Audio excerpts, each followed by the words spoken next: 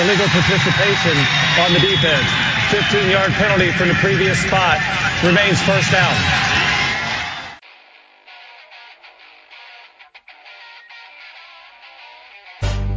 This had better be a big play after all of that. Second down and 8, 4.5 to go in the half, 6-0 Beavers. Jonathan from the right hash from the zone 25 goes back to throw and throws the out, and it's caught, and it's going to be a big play. Chad Johnson down the left sideline. Nobody will catch Chad, and it's a touchdown, 75 yards for the Beavers.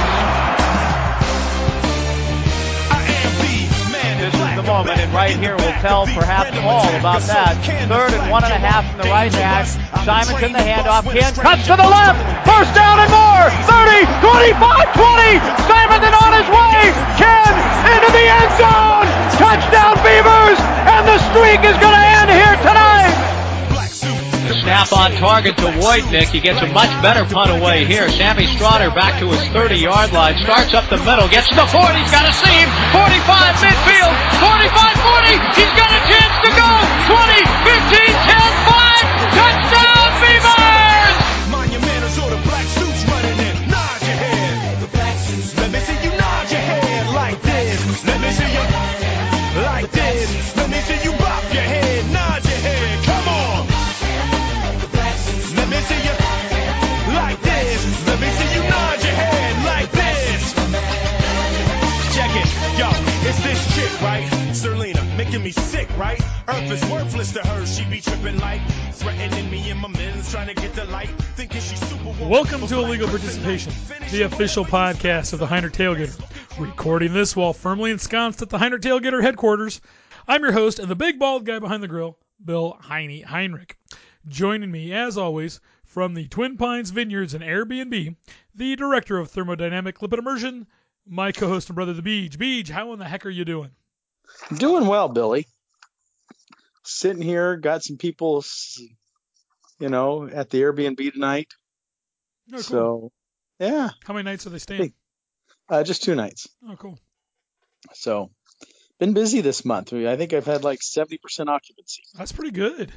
That's not bad, considering I don't want, I don't want it or need it filled every night. No. So, but no, it's been doing okay. Can't complain. So, anyway, anything exciting on your end of the state? Well, I'm not that far from you, only about 45 minutes, but not really. Well, it made it sound like we're further away though. See, people think, wow, look, they're all over the area. Yeah, no, everything down here is same old, same old. Nothing burned up? Not around us, no. I kind of want to drive out to the coast, see what happened to Otis. What happened to Otis? Otis got burned up. Otis, my man. Yeah, got burned up. Wow. I didn't know that. Yeah, I wanted to go out there. Otis on the way to the coast, isn't it? Just like, yeah. Where is Otis? It's right there before you get to Lincoln City. Okay. Oh, yeah, that's because didn't they have to evacuate the casino? No, not the casino. The Otis is a little ways from the casino, but oh yeah, they had the casino in Lincoln City. I always forget about Chinook Winds. Yeah, actually, Chinook Winds was the evacuation point. Then they had to evacuate everybody from the evacuation point, from what I understand. Well, that's not good. Yep. Well, the purpose of illegal participation is for us to talk Beaver sports, tailgating, and anything else we find interesting every week, and just generally have some fun. I want to let everyone know you can listen to us on Apple Podcasts, Google Podcast, Stitcher Radio, Spotify, iHeartRadio, and Beej. Just this week, I got an email. This is world breaking news. I got an email that says your podcast is now on Amazon Music. That's just awesome. And we didn't even have to do anything to get there? No, we're just there. You didn't have to give anybody like Monica Lewinsky or anything like that to get us on there? Nope, my knees are completely clean. Because, I know you'd take a shot in the mouth if it gets you there. Well, but now if you're sitting at home, you can just say, hey, Alexa, play Illegal Participation with the Heinrich Tailgater. Hopefully that just got a whole bunch of Alexas going. I can only hope, That's right? crazy. That's crazy. Yeah. So anyways, I just thought that was cool. I got that email this week. So kind of out of nowhere. Anyways. Awesome. All right. Want to let everyone know if you want to get in touch with us, HeinrichTailgater@gmail.com, at Heinrich Tailgater on Twitter, and also the Heinrich Tailgater on Facebook. We're coming into Beej, what would have been our well, our restarted season after the postponement and the cancellation of the non-conference games. This was supposed to be the week that started the Pac-12. Oregon State's such a tease. Yeah, pretty much. But Beach, we did get an email this week. Who is it from and what does it say, Billy? We had an email from Dano down in Texas. Okay. And it says, "Gentlemen, got a new phone a couple of weeks ago and realized that I hadn't reinstalled my podcast player. And now realizing I'm 3 weeks behind. Made a note to send an email when I got done pumping my gas, because that's legal here in Texas." Okay, side note. So, was it the last week, I think? Maybe it was 2 weeks ago? Last, week and a half. Yeah, when it got real smoky. Smoky. I pull into Fred Meyer gas station there on 9th Street in Corvallis. Mm-hmm. I'm kind of waiting. I'm like, what the hell is going on? Where is everybody? Where's this attendant? Then I look up and I see a little handwritten sign, "So temporary self-service." And I was like, son of a bitch. I don't want people getting sick, but if they can just decide on a whim that I can go pump my gas temporarily, why can't I do it all the frickin' time? And I didn't see the price drop with the fact that there ain't nobody pumping it for me. I don't even care if that happens. I just want to pump my own gas because it's a waste of my time to wait for somebody else to sit there and do it. Mm-hmm. Anyways, I rant about that all the time. It just pisses me off. Because, first of all, they changed it when the Rona hit. And so we had 6 weeks or 2 months where, you could go all of a sudden pump your own gas now. And then they rescinded it because they weren't that worried about it. But now it gets smoky so we can do it. Well, just do it all the damn time. Okay, let's continue with Dano's email. But we're creating jobs. No, that's a horrible reason to have a law. Here, continue with Dano's email. Continuing on with the theme of prank wars mentioned in the Jackass of the Week segment is the story of the first live Longhorn mascot on campus and how he got his name. So Dano's down in Texas. He's talking about the Texas mascot. Do you know the name of the Texas mascot, Beej? Didn't we talk about it one time? What's his name? I don't know. Longhorn Larry? Dano continues. Bevo made his first appearance at halftime during Texas's annual rivalry game against Texas A&M in 1916, which Texas won 21-7. The live mascot was treated as a good luck symbol and lived a life of luxury. Until months later, a group of A&M students broke into the stockyards and branded a giant 13-0 across the steer, the score of which A&M beat Texas by a year earlier in College Station. Now A&M But that's kind of chicken shit if you got to pull it from the whole year before. A&M subsequently claimed that Texas branded the space between the numbers 13 to make a B and turned the dash into an E and added a V to spell the name Bevo, and that is how the name was born. This was disproven 3 years later when, at the 1920 end of the season awards banquet, due to rising costs of caretaking in the beginning of World War I, Bevo was served for dinner. As a token of goodwill, Aggies were invited and were served the branded side of the steer, and also given the hide off the unaltered side reading 13-0. Years later, another group of Aggies snuck into the Texas gymnasium and cut the original Bevo's horns off its taxidermied and mounted head, as promoted by lyrics of the Aggie war hymn that tells its listeners to, quote, "saw varsity's horns off." This rationale was later used to try and convict Ozzy Osbourne of attempted murder due from the lyrics of Suicide Solution. Nice, that's right. It was telling him to kill himself. Anyways.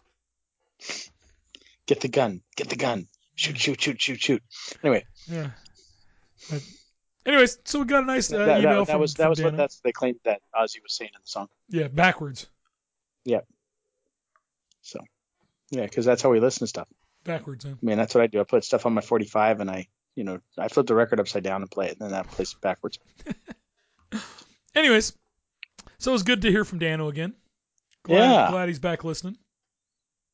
And now you've got a lot of different places you can listen to us, Dano. All right, Beej, you ready to get on to some Pac-12 news? I was going to say there's no Beaver sports news. We don't talk about my favorite sport, volleyball. We don't have wrestling. Neither does Oregon. It's just this just sucks. Well, Go on. We've got a little bit of news. First up, we're going to do some Big Ten news because the Big Ten and Pac-12 football are kind of stuck together a little bit. So people have kind of seen where the Big Ten goes. The Pac-12 might follow. Mm-hmm. But anyways, the Big Ten last week, Beach, announced it will kick off its season the weekend of October 24th, after the league's presidents and chancellors unanimously voted to resume competition, citing daily testing capabilities and a stronger confidence in the latest medical information, the conference announced last Wednesday. Now, each team will attempt to play 8 games in 8 weeks, leaving no wiggle room during the coronavirus pandemic for the Big Ten championship game before the Big Ten championship game on December 19th. That date will also feature an extra cross-division game for each school, with the seeded teams in each division squaring off. So, in other words, they're going to play 8 games, and then there'll be the Big Ten championship game. But if you're not in the Big Ten championship game, you're still going to get a 9th game. Okay. That makes sense? Gotcha. Yeah. Yep. And they'll all be on that day, the 19th. So the winner of the East will play the winner of the West, and then everybody else will play across Division 2. Okay. But that'll be seeded at the end of the season. So the best play the best, and maybe the worst play the worst. Possibly. I didn't look that much up. Now that means the Big Ten will complete its season before the December 20th selection day for the college football playoff. So if everything works out right, they would still be eligible to play in the playoff or whatever. Assuming there's some other teams that are able to play. Is SEC? Are they playing? The SEC starts this week. Okay. So yeah. So football's actually been kind of boring because we've only really had the ACC and not a hell of a lot else. So SEC starts this week, so that'll add some bigger names and some more competitive games to the mix, hopefully. Now the Pac-12 has been kind of pussyfooting around here about what they're going to do. What's up with that? Well, they are not taking. No one is taking any lead in it. I just don't know what the hell they're doing. Let's see if there's any news as of today. I know Stanford's kind of being a pain in the butt. Stanford's a school full of pussies, or what's their issue? Well, they don't want to play. They have a lot of concerns about their athletes, right? Okay. And Stanford's biggest issue, and this is kind of a lot of their issues with a lot of things, because they're ones that have issues with certain aspects of the pack, and what their concern is, why are you letting athletes back on campus when nobody else can come back on? Nobody else is able to participate in any university activities, but why are athletes getting preferential treatment? I don't get it. So then let everybody on campus. Kind of what I think. It's people are showing that's up. the thing. Oh, you're right. You're right. We shouldn't give them preferential treatment. Campus is open. So done. So they've said that they're going to possibly meet on Thursday morning to make a decision regarding possibly returning to play. So I don't know. Just they're kind of being a pain in the butt. Quite frankly, the California schools are kind of a pain in the butt. Which pisses me off is because last week, Oregon and Oregon State. Hasn't Stanford always been the bitch of the Pac-12 though? I mean, weren't they the ones that didn't want BYU to join and all that kind of stuff? Aren't they always the obnoxious ones? Obnoxious, obstinate, depends how you look at it. Arrogant, stubborn, pompous, principled, depends how you look at it, Beach. Sardonic. It depends how you look at it. So, anyways, we'll see.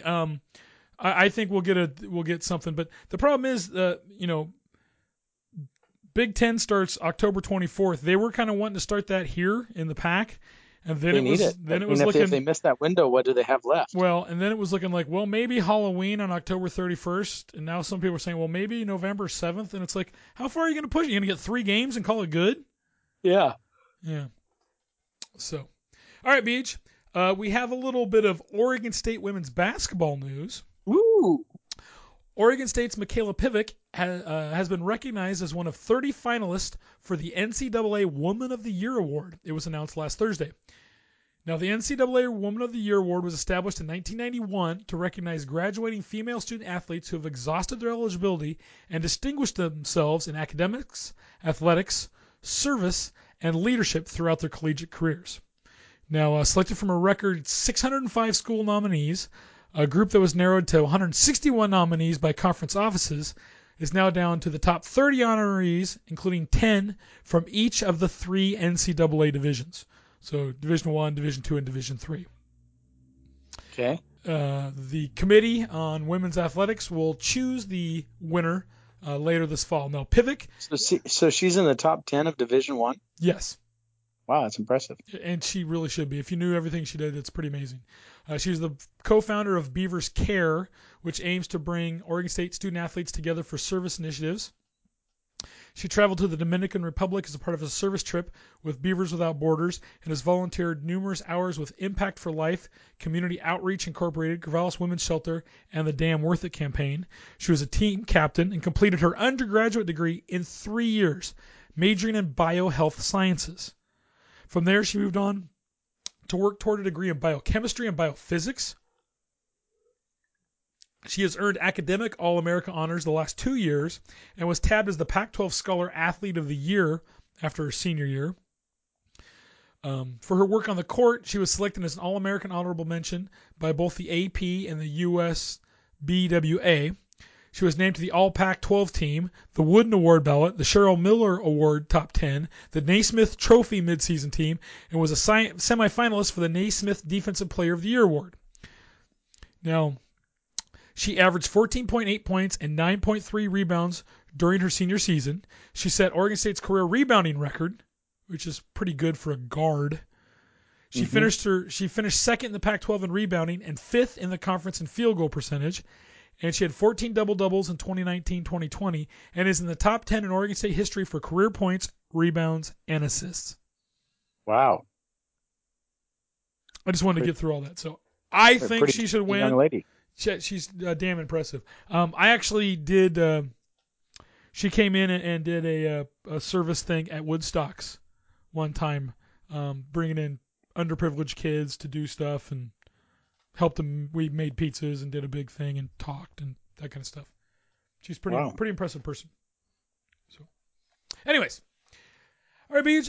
We actually also have a little bit of football news outside of the Pac-12 screwing around. Yes, this is more NFL related, but Beavers.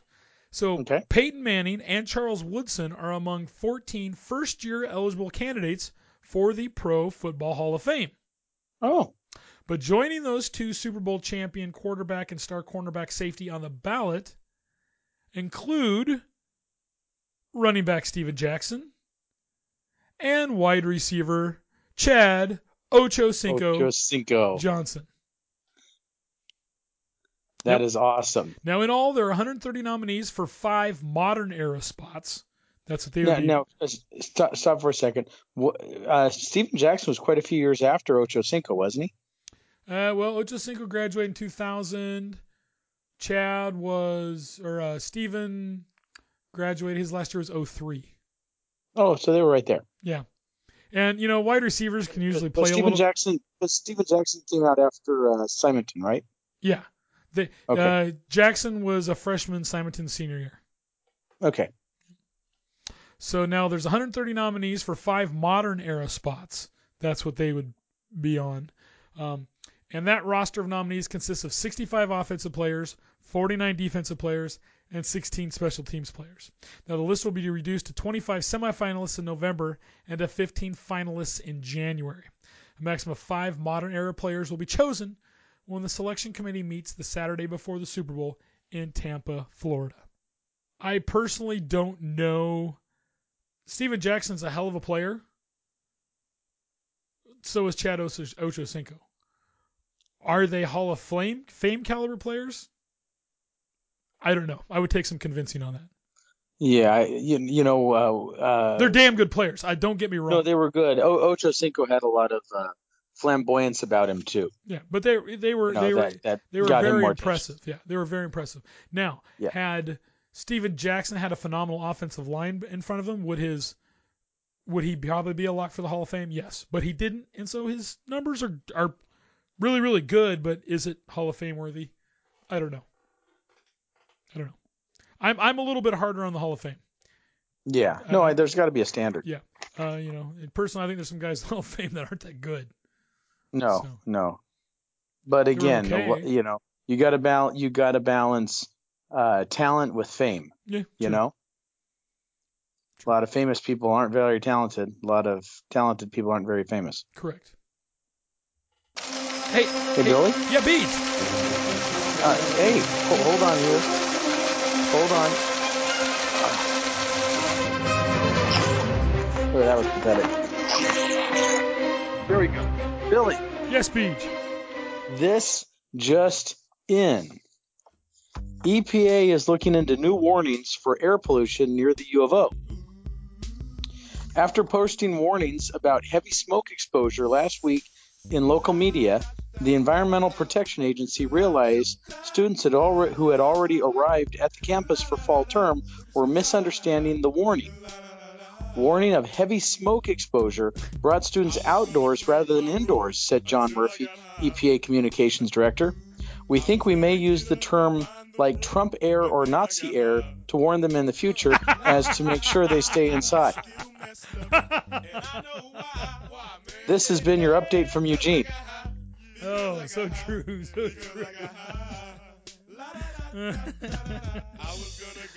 That's good. That's a good update, Beach. Oh, I try. Yeah, there you go. So, all right. What's next? All right, Beach. We are time to go under further review for week number 3 in NCAA football. After further review, the runner did cross the line at the goal line. Touchdown! All right, Beach. I know we can't even do Pac-12 because they're not I playing. know it is. All right, Beach. So after last week's Toluca Community College. Who was your pick? Yeah, pretty much. After last week's our first round of games that we picked, you were in third place at 3 out of 6. Mm-hmm. Kyle was in fourth place. I'm shooting 50%. That's not bad. Kyle was in fourth place. I hate you, Kyle. With 4 out of 6, and I was in first place with 6 out of 6. All right. So I picked up a bunch of games for us to pick, and I've got our things ready to go. So first up, Beej, we had Appalachian State at Marshall. I picked one of these teams. Yeah, who'd you pick? Marshall. You did. And Kyle and I took Appalachian State. And how'd I do? Marshall coach Doc Holliday and his young quarterback saw the two. Doc Holliday? Well, we will talk about that in a second. And his young quarterback saw the 2 injured Appalachian State players on the ground after collision. So what did they do next? Holliday called for redshirt freshman Grant Wells to run toward the side of safety Ryan Huff's replacement. Wells scored on a 12-yard run late in the third quarter. Marshall's defense came up with a stop after stop, and the Thundering Herd beat the number 23 Appalachian State 17-7 on Saturday. Who's your Huckleberry now? So you got the win. Kyle and I didn't. And yes, the dude's name is Doc Holliday. That's awesome. So actually his first name is John Doc Holliday, born April 21st, 1957. Currently the head football coach at Marshall. Now he was born and raised, here's another thing, in Hurricane, West Virginia. God, I'm loving this guy. West Virginia isn't on the coast. But Hurricane, West Virginia, he was a four-star football player as well as a state championship wrestler at Hurricane High School. I wonder what their mascot is. I'm looking it up. Oh, you will not guess what their mascot is. The Cowboys? No. The Hurricanes? I was giving you the game show where you can only say so many things. So what did you say? The first one? Well, yeah, what was the first thing you said? The Cowboys? No. Who are the Cowboys? No, see, when I do that, it means... Oh, the Redskins? Yes, they are the Redskins. See, when you do that, when you go, no, it's like, right, but go the other way. Yeah, the Redskins. That just kills me. The Hurricane Redskins. Oh my God, I don't know how to take it. And the dude's name is Doc Holliday. It was funny because I was like, I'm going to bookmark that and I'm going to read it to Beach because I don't want to read it beforehand just so we could read about Doc Holliday. Anyways, I just thought that was funny too. So, yeah, if I would have known Doc Holliday was coaching Marshall, I would have taken Marshall. Right? It's awesome. I'm catching up. There you go. Okay. I'm going to hit it. Catching up, kind of. Okay. Let's move on here. Next up was South Florida at Notre Dame. Ooh. I took Notre Dame on this one, I do believe. Didn't we all take Notre Dame? We all did. Ian Book ran for 3 first-half touchdowns, and number 7 Notre Dame won its 20th straight home game, 52-0 against the South Florida Bulls on Saturday. Coach Brian Kelly's Fighting Irish led 35-0 at halftime, and for the second year in a row, posted a 52-point shutout for defensive coordinator Clark Lee. South Florida Bulls should be called the South Florida Bitch. Yeah. So anyways, we all got the win there. Up next, Beach. Number 21, University of Central Florida at Georgia Tech. Ooh. This is Willie's school, right? No. Willie's at Florida Atlantic. Oh. This isn't Willie's? No, this is University of Central Florida. Oh, okay. I don't think I took them. You did take University of Central Florida. Oh, did I? So did I. Kyle really? took Georgia Tech. Central Florida's sophomore quarterback Dylan Gabriel threw for a career-best 417 yards and 4 TDs, leading the Knights to a 49-21 victory over Georgia Tech in their season opener Saturday. Now, it was a rewarding performance for UCF, coming off the uncertainty of the pandemic-affected summer and a bit of a disappointing season by its standards in 2019. The Knights lost 3 games last season, all on the road, by a combined total of 7 points. Wow. Yep. They've had a couple really good seasons. All right, Beach. You and I got the point there. Kyle did not. Up next, Florida at Georgia Southern. Florida Atlantic, at Georgia Southern. Oh, Florida Atlantic. Thinking I took Georgia Southern then. Yep. Kyle and I took Florida Atlantic, and there was no game because it was postponed because of the Rona. Damn it. Yeah, I know. So up next, Beach, Central Arkansas at Arkansas State. Ooh, Arkansas Civil War. Do they call it Civil War in Arkansas? Probably not. Probably call it the Redskins. Arkansas is known for chicken production, aren't they? Yeah, that's where Purdue, and there's a lot of chicken grown in there. Purdue is headquartered down there. Purdue? Purdue, P-E-R-D-U-E, Purdue Chicken. Oh, I've never heard of them. I thought it's a big chicken Foster company. Farms is local. Isn't there another chicken place down there? There's a bunch. If you ever see Southern grown chicken on a label of chicken, probably came out of Arkansas. Okay. Who'd you take? It doesn't matter who you took because the game wasn't played. Sorry, that was my Dwayne the Rock Johnson right there. It doesn't matter. So we all took Arkansas. I thought it was from the movie Meatballs. It just doesn't matter. Well, that's different. That was different. It just doesn't what? Matter. Different? Okay. It's same thing but different. Anyways, so it doesn't matter because we all took State and the game wasn't played. So last up, Beej, Miami at Louisville. Are you setting me up on this one too? I don't set you up at all. You take who you take. Did this game happen? Yes, it did. Louisville. That's correct. And Kyle and I took Miami. Quarterback Derek King threw 3 touchdown passes, and number 17 Miami used big plays to beat number 18 Louisville 47-34 on Saturday night in the Atlantic Coast Conference opener for both teams. Now, King threw a 75-yard touchdown pass to Jalen Knighton in the third quarter, a series after Cameron Harris ran 75 yards for a score. Now, Miami led 20-6 at halftime before Louisville scored twice in a wild third to get within 7. The Hurricanes answered both TDs on their next snap against an out-of-place defense, with Knighton wide open for his catch that made it 34-20. Knighton also had a 3-yard TD run in the first half after King threw a 17-yard scoring pass to Will Mallory. So Kyle and I both got the points there. So after this week, Beach, Kyle is now tied with you. Or you now tied. You tied with Kyle at 6 out of 10. Mm-hmm. And my percentage has gotten better. And I'm at 9 out of 10. Mm-hmm. Well, some people like to cheat. Yeah. So cheaters got to cheat, haters got to hate. So there's still no more Pac-12 teams in the polls. It's funny. I was looking at the poll numbers earlier, and it's just funny because like Clemson's on top of both the AP and the college poll, 2-0. Alabama is number 2 in both polls. They haven't played a game. Oklahoma's number 3 in both polls. They're 1-0.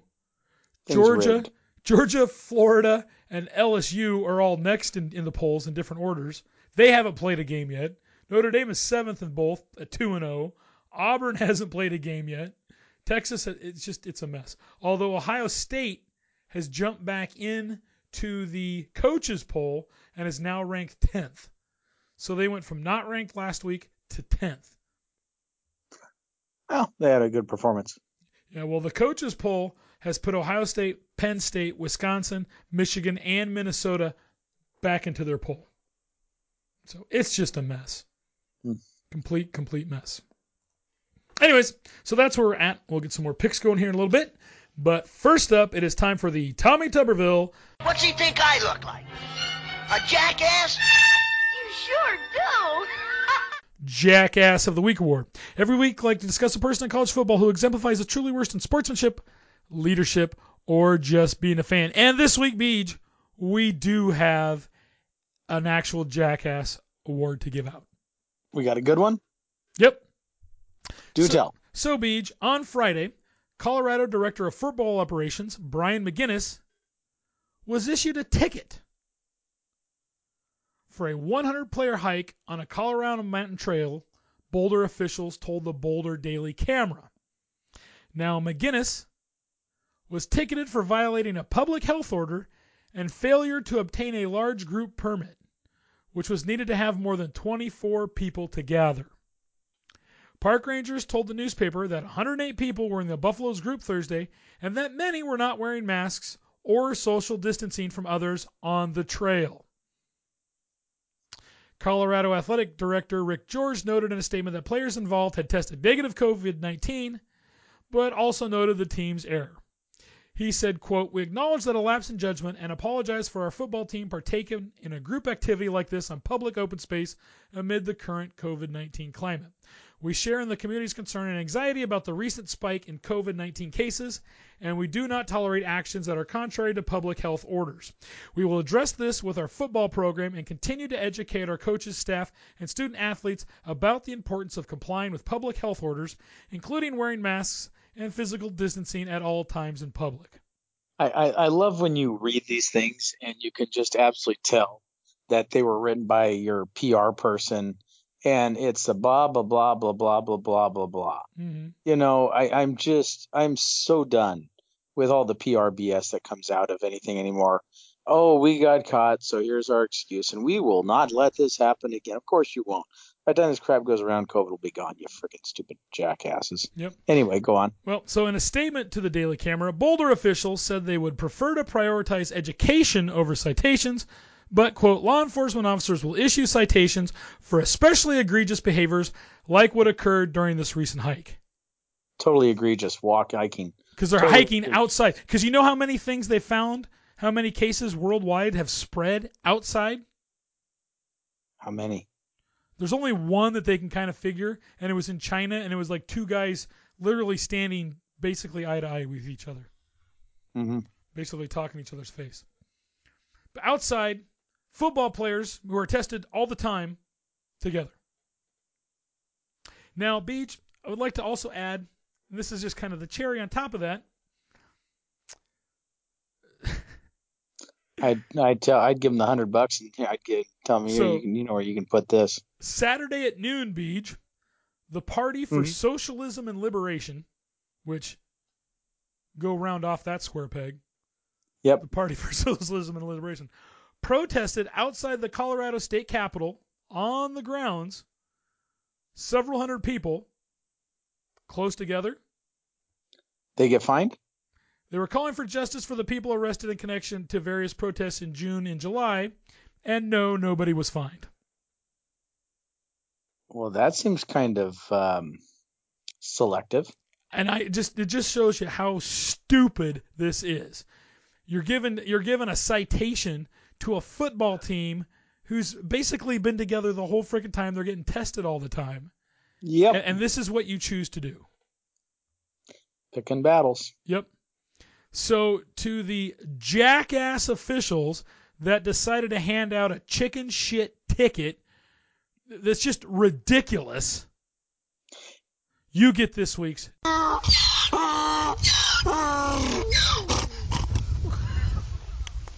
Jackass of the Week award. Do you think they wanted to, or do you think somebody saw them and reported them? I don't care. Anyway, if it wasn't them. Yeah, but you got the little freaking Nazis. I remember when they freaking passed the stupid straw bill in this state, and the little Nazi down there in Eugene reported some fast food restaurant for handing him a straw. Oh, I know. Seriously? Yeah. And they reported them. Seriously, you have nothing better to do with your life than to report some fast food restaurant for accidentally giving you a straw that you did not desire? Yeah. Really? And this is the same thing. They're probably walking on a trail. County Mounty's probably walking around somewhere too. And then you got some little bitch boy going, look at them, you got to report him. I know. Just freaking people need a cock punch. I know. I didn't know. I hate what this quote unquote pandemic has done. Well, and we've just made a bunch of narcs. I was going to say, it's just a narking society anymore. Yeah. You know, I stand by the fact that, you know, back in the 80s when we were growing up, you're proud to be an American. Why were we Americans? Because we weren't freaking hammered down with so many laws and removals of freedom, right? Like the Russians were. Poor Soviets there. They all looked unhappy, and they all broke laws every day just to survive because there's too many damn laws. And you look at what we deal with now, and it's the same damn BS. So kind of agree. But on that note, Beach, it is now time to move to our musical interlude. And with this season's theme being alcohol, I've got a little blast from the past coming. Okay. Now, this song was originally written and recorded by Cindy Jordan in 1982. Okay. But that's not that was not the one we're going to talk about. It was also released as a single by American country music artist Shelley West in 1983 to commercial success. Now, before she had gone solo, she was paired as a duet with David Frizzle for 3 years. Captain and Tennille? No, that's that. His name was like something Dragon, and her name was something Tennille. Oh, okay. Now, so Shelley West was paired with David Frizzle. Now, West. The Frizzle. Yeah. So Shelley West hit #1 on the country charts in 1981 with David Frizzle as a duet with the song "You're the Reason God Made Oklahoma."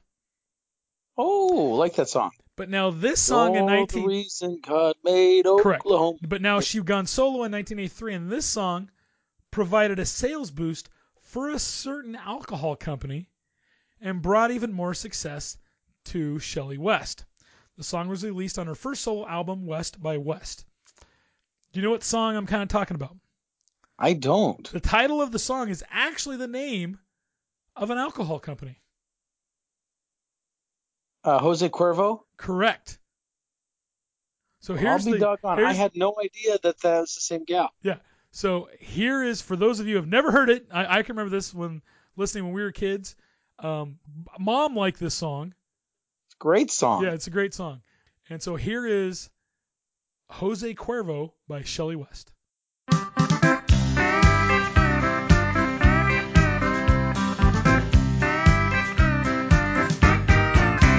Well, it's Sunday morning and the sun is shining in my eye that is opened and my head is spinning. Was the life of the party. I can't stop grinning. I had too much much tequila last night. Jose Cuervo, you are a friend of mine. I'd like to drink you with a little salt and lime. Did I kiss all the cowboys? Did I shoot out the lights? Did I dance on the bar? Did I start any fight?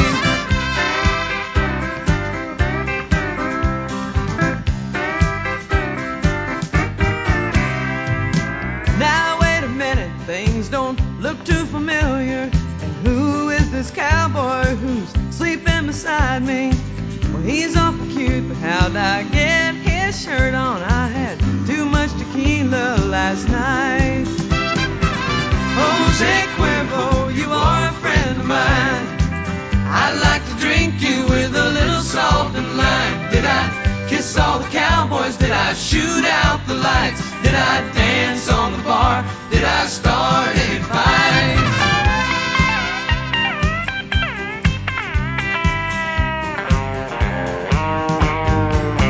All those little shooters, how I'd love to drink them down.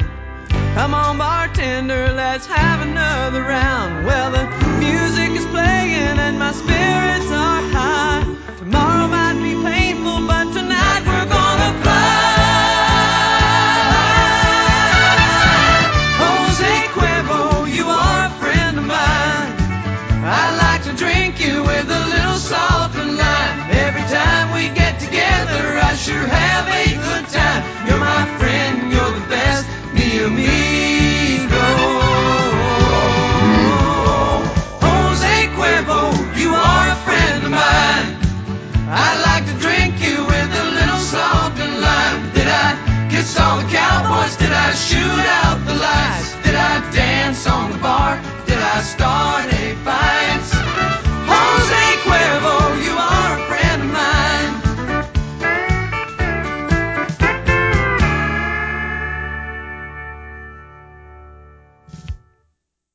Yeah, I thought that was a good one, Beach. You are a friend of mine. Yep. I like to drink you with a little salt and lime. Yeah, it's a good one. So, anyways, I just remember that song we were kids and we were talking about alcohol, and that one just had to get played. That's a good call. I like how we're taking it back a little bit, Yep. We're not playing like stuff like, We're kind of jumping all over the place. Yeah. A couple decades here. Okay, I'm gonna have to that after that I'm gonna have to work hard for next week. Yeah, there you go. All right, Beej, it is now time for our Week 4 preview in the NCAA. Now, before we get into this games, Kyle emailed me, and I think maybe you were in on the thread too. I didn't even look at it though. Well, he was talking about the Scorpions rock you like a hurricane. Remember we talked about last week? Oh, yes. So he looked up some German terms, and einen Kater haben is German for to have a male cat, which in German also means to have a hangover. Because remember we were talking about the petting my cat? Yeah. So that was one thing. We didn't know if it was sexual or something else. Well, and so that's one thing he thought it could be. And he also said the Scorpions are Germans, which we know. So maybe he is saying he has a bad hangover, so he's ready to start partying again, which that's a good thing. And then Kyle, rocking like a hurricane makes sense. Yeah. And then he also reread the lyrics, and in it, he's saying that the singer is the wolf and the girl in his bed is the cat. So it's totally about the vajayjay and sexy time. Gotcha. Which that we kind of talked about too. So it still feels weird when he's petting his kitty and just sounds odd. So anyways, thanks for that, Kyle. But I still hate you. Okay. So I've got the next games, and I sent them to you, but you probably didn't read them. I'm busy, Billy. Jeez, so we'll just get going. All right. So first up, Beej, we've got number 23 Kentucky at number 8 Auburn.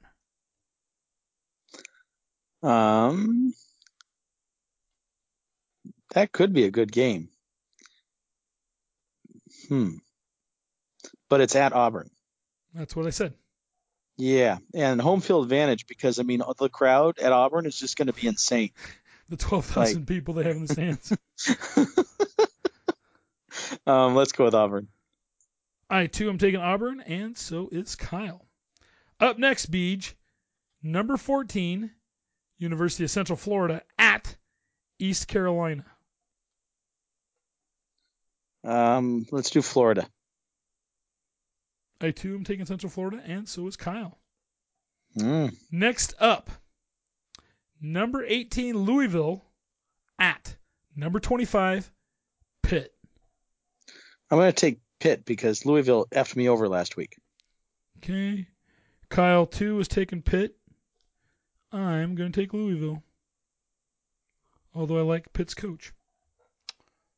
But his name ain't Doc Holliday. No, it's not. Okay, up next, Beach. Mississippi State at number 6. I wasn't thinking of that. Well, Johnny Ringo. Well, Johnny Ringo, you look like someone just walked over your grave. Mississippi State at number 6, LSU. LSU. I'm not quite sure if that was a statement or a question, but we'll go with it. I am too. I'm taking LSU. And Kyle says LSU, go Tigers, in an Ed Ogeron voice, which would be like this. Go Tiger! Go Tiger. Go Tiger! He doesn't say the S on the end. He got that blah, blah, blah, blah, blah. Jess loves it during the season because my throat, I destroy my voice. That's why I walk around like this all the time. And she calls me Ed. She's like, okay, Ed. She just loves his voice. I'm driving home tonight from work. Had a long day. But I'm driving home. The sun's going down. You got that. I think tomorrow's the first day of fall, I think, if I'm not mistaken. Yeah, it seems right. Yep, first day of fall tomorrow. So anyway, I'm driving home. I'm looking at the sky, see the sun going down. And it looks like football season. And I'm thinking, this freaking sucks ass. We're dang near to the end of September. We haven't gotten to watch a single football game at Reese or away, for that matter. Not a single tailgater. The whole world. I mean, sometimes you wonder if life's even worth living anymore. I agree with you. Next up, Beach. 2 more games. Duke at Virginia. Oh.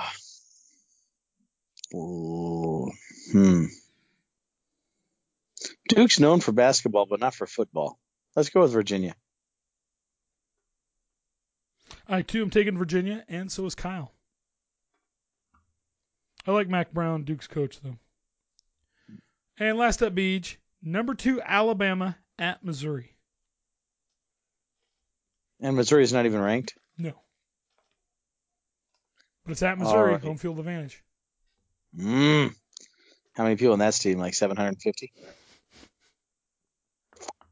Probably. I got nothing to lose. Let's take Missouri. Wow, I gotta go change it. I already written you down as Bama. No, I'm like, you know what? I think they got. I think home field advantage. Those 750 people, they're gonna be screaming like hell. I think Bama's gonna overlook the competition because they're like don't even care anymore. Okay. Wow, let's go for it. Let's see what happens. Well, Kyle and I are taking Bama. All right. All right, there you go. Roll Tide. Roll Tide. All right, Beach. Well, that's all I've got for show number 143 of Illegal Participation. You got anything else to add?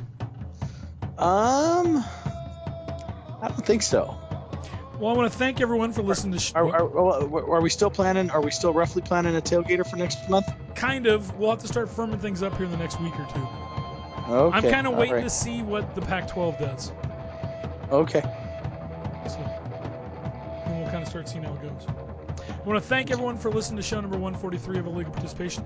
If you'd like to comment, send a suggestion or ask a question, IronTailgater@gmail.com, Iron Tailgater on Twitter, Iron Tailgater on Facebook. Remember, listen and subscribe to whatever your favorite podcatcher is. Please leave a rating and review. Beach. Billy. It's good talking to you every week. It's pretty awesome. Yeah, I enjoy it. Hopefully everybody else enjoys our diatribes and ramblings and digressions. And our great musical choices. There we go. And until next week, here's a great big Go Beavs.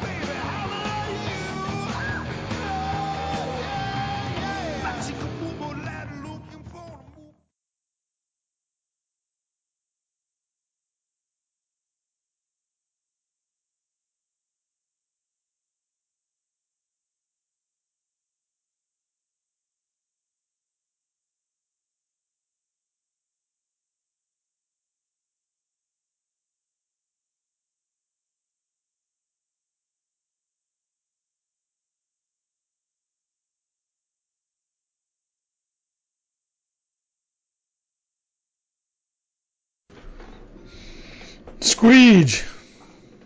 Good thing we do this crap on Skype and not on WeChat. Otherwise, we might be getting canceled by the Trump admin. Yeah, because... But I wouldn't want the Chinese listening to our conversations anyway. Oh, I know. They'd probably use that crap against us, wouldn't they? Mm-hmm. See, and we when they are take over recording. when they take over the country, we'll be the first ones to go. It's the 21st day of September. Do do do do do do. I don't feel very prepared tonight, but I'm here. Tonight. What's that song by New Kids on the Block? Tonight. With old John hanging tough. Good old NKOTB. All right. So, what? Found an interesting documentary on Prime. Do you watch much Prime? Every once in a while. Why? What's up? New York World's Fair, 1964. Okay. It's like a movie that they put together, which gives you the whole tour of the fair. Oh, really? Through the eyes of there's these two horny dudes that are chasing these two cute gals. Then there's these two teachers that are walking around. There's this whole Cub Scout troop walking around, or whatever you call it. And it's a documentary? Kind of a promotional video, kind of telling you about the fair. So they kind of touch on certain attractions. So at one point they show the elevators that go up into the spaceship looking things from Men in Black. They go by and they show and a tribute to the children of the world, and they show the Tower of the Four Winds and collection of vintage films documenting the 1964 World's Fair. It's actually not. So far, it's not really a collection of films. This is actually like one film all put together. But this is what it says. 14 minutes in. Yeah, I'm only 14 minutes into it. So a 54-minute documentary. Film. It says a collection of vintage films documenting the 1964 World's Fair. Jess and I will watch that. Yeah, well, I was going to say it's at this point I'm only into one film, but it feels very much like a cheesy Disneyland movie. Does that make sense? Mm-hmm. Cheesy in a good way. Mm-hmm. So, but yeah, so right now I'm in the Chinese country and they're drinking tea and they say it's almost like a religious experience. It's funny how small our world has become since the 1960s. You know, how you can Japan, go almost anywhere. Really? Yeah. I mean, people don't travel a lot, but the ability to see and experience other cultures is so much closer than it ever has been in the past. Mm-hmm. So, and you really can see the inspiration for Epcot in the 64 World's Fair. And, we think in our eyes how long ago 64 was because it was before our birth. But when you think of it in times, you're like going, well, shoot, in 1964, Disney was at the fair, and in 71, they opened up Disney World. That wasn't that big of a gap. No. 6 years. Especially considering... And the World's Fair went on to, 65 or even in early 66? Especially considering everything they had to do in Florida before they opened up. Oh, absolutely. And then, so when you think of the 1982, that was only, 18 years difference? Mm-hmm. And you think, well, you could see the inspiration. Mm-hmm. So, and I think there were a lot of inspiration from the what was the fair that was up in Canada? The Toronto? That was Toronto, yeah. Actually, yeah, that was hugely influential. Actually, bits of the Canada film today come from, it was in Montreal, wasn't it? I think you're right, yeah. That's why they were the Montreal Expos. Mm-hmm. But yeah, some of the film that's in the Canada film today, some of the clips, are still from that film from the Montreal Expo. Really? Yeah, because Disney made that film. Montreal really? Expo Disney film. So they made a 360-degree film for the Expo, and that's what they recycled to use? Correct. Canada 67. The Disney film from the Montreal World's Fair. In 67? Yeah, it was in 67. So the World's Expo was right after the World's Fair. Well, but that World's Fair wasn't an official World's Fair. The New York one wasn't? Correct. It wasn't an official World's Fair because it went for 2 years. Oh, and the World's Fair is only supposed to go 1 year? Yeah, and let me see here. That's right. They made in weird-ass rules for World's Fairs to qualify. It was conceived by a group of New York businessmen, and it was Robert Moses. Yeah, they made up a bunch of weird-ass rules. Let me see. So, to ensure profits to complete the park, fair organizers knew they would have to maximize receipts. An estimated attendance of 70 million people would be needed to turn a profit. And for an audience that large, the fair would need to be held for 2 years. The World's Fair Corporation also decided to charge site rental fees to all exhibitors who wished to construct pavilions on the grounds. The decision caused the fair to come into conflict with the Bureau of International Expositions, as the international body headquartered in Paris that sanctions world fairs. BIE rules stated that an international exposition could run for 1 6-month period only, and no rent could be charged to exhibitors. In addition, the rules allowed only one exposition in any given country within a 10-year period, and the Seattle's World's Fair had already been sanctioned for 1962.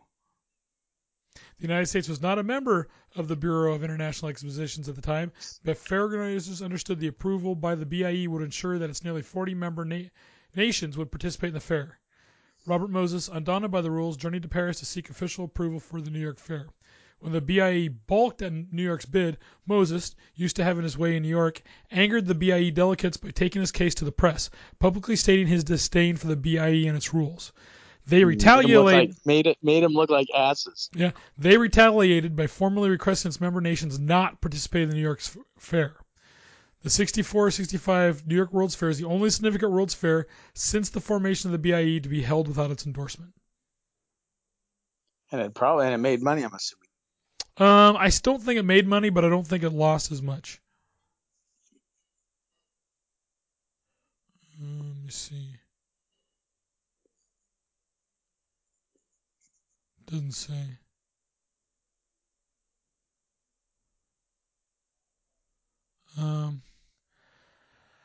The fair ended in controversy over allegations of financial mismanagement. The Fair Corporation had taken millions of dollars in advance ticket sales for both 64 and 65 seasons.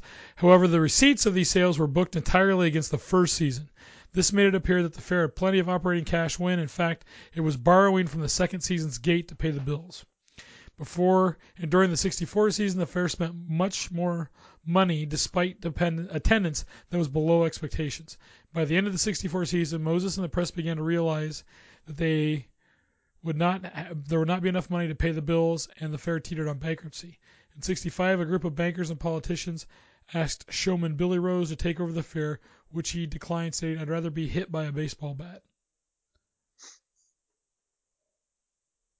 While the 39-40 New York World's Fair returned 40 cents on the dollar to bond investors, the 64-65 fair returned only 19.2 cents. That's not good. No. For every dollar you invest, you get 40 cents. That wasn't a good investment. No, that's not a good investment. Well, I don't think they've ever been good investments. So people would put money in. I don't know what they were hoping for. Well, and they really, the last one done in the Western Hemisphere was Expo 86. How'd that one do? I think it did okay. I don't know. I don't want to keep looking all this up. Yeah, okay. Well, we got it. My phone only has like 15% charge in it too. Oh, so we need to get moving here. Yeah, we do. But anyway, it's an interesting show, so I highly recommend the show. I'll have to watch it. Yeah, the mid-century modern architecture in 64 was just phenomenal. We've got a DVD if you ever want to borrow. It's called After the Fair, and it's about all the buildings that were left after the fair, and not all of them stayed on the fair site. They moved, actually, some of the buildings? Some of the buildings moved, and this guy went out and found them. And one of them, he went and found it, and literally like a week later it burned down. Wow. Yeah, but anyways, so if you ever want to borrow, let me know. The experimental stuff they're showing like this, these people sit down and then the audience actually moves up to watch the show. Oh, yeah. There's like a floating theater. I mean, the architecture in this place was just phenomenal. Oh, yeah. So, anyway. All right, ready to go? Mm-hmm. Welcome to Illegal Participation. Every time you do that, I'm literally just about ready to talk. Such a dick. I'm your host, and the big gold. Now West was her is the daughter of country music singer Dottie West. Okay. And she had this. She hit number 1 on the country charts with West's second and last number 1. So she. Spit it out, Billy. You can do this. You can do it. I'm rooting for you.